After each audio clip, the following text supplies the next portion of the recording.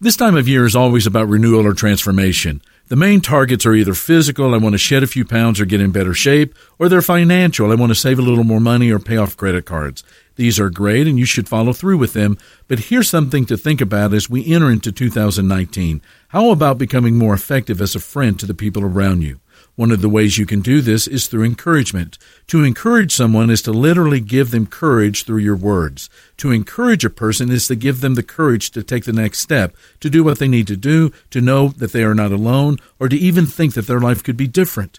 It's always best to encourage in person, but that's not always possible. But you can send a note or an email. One of my favorites is to send a text message. The power of a short message that says, I'm proud of you, or I love you, I'm thinking about you is, well, beyond words.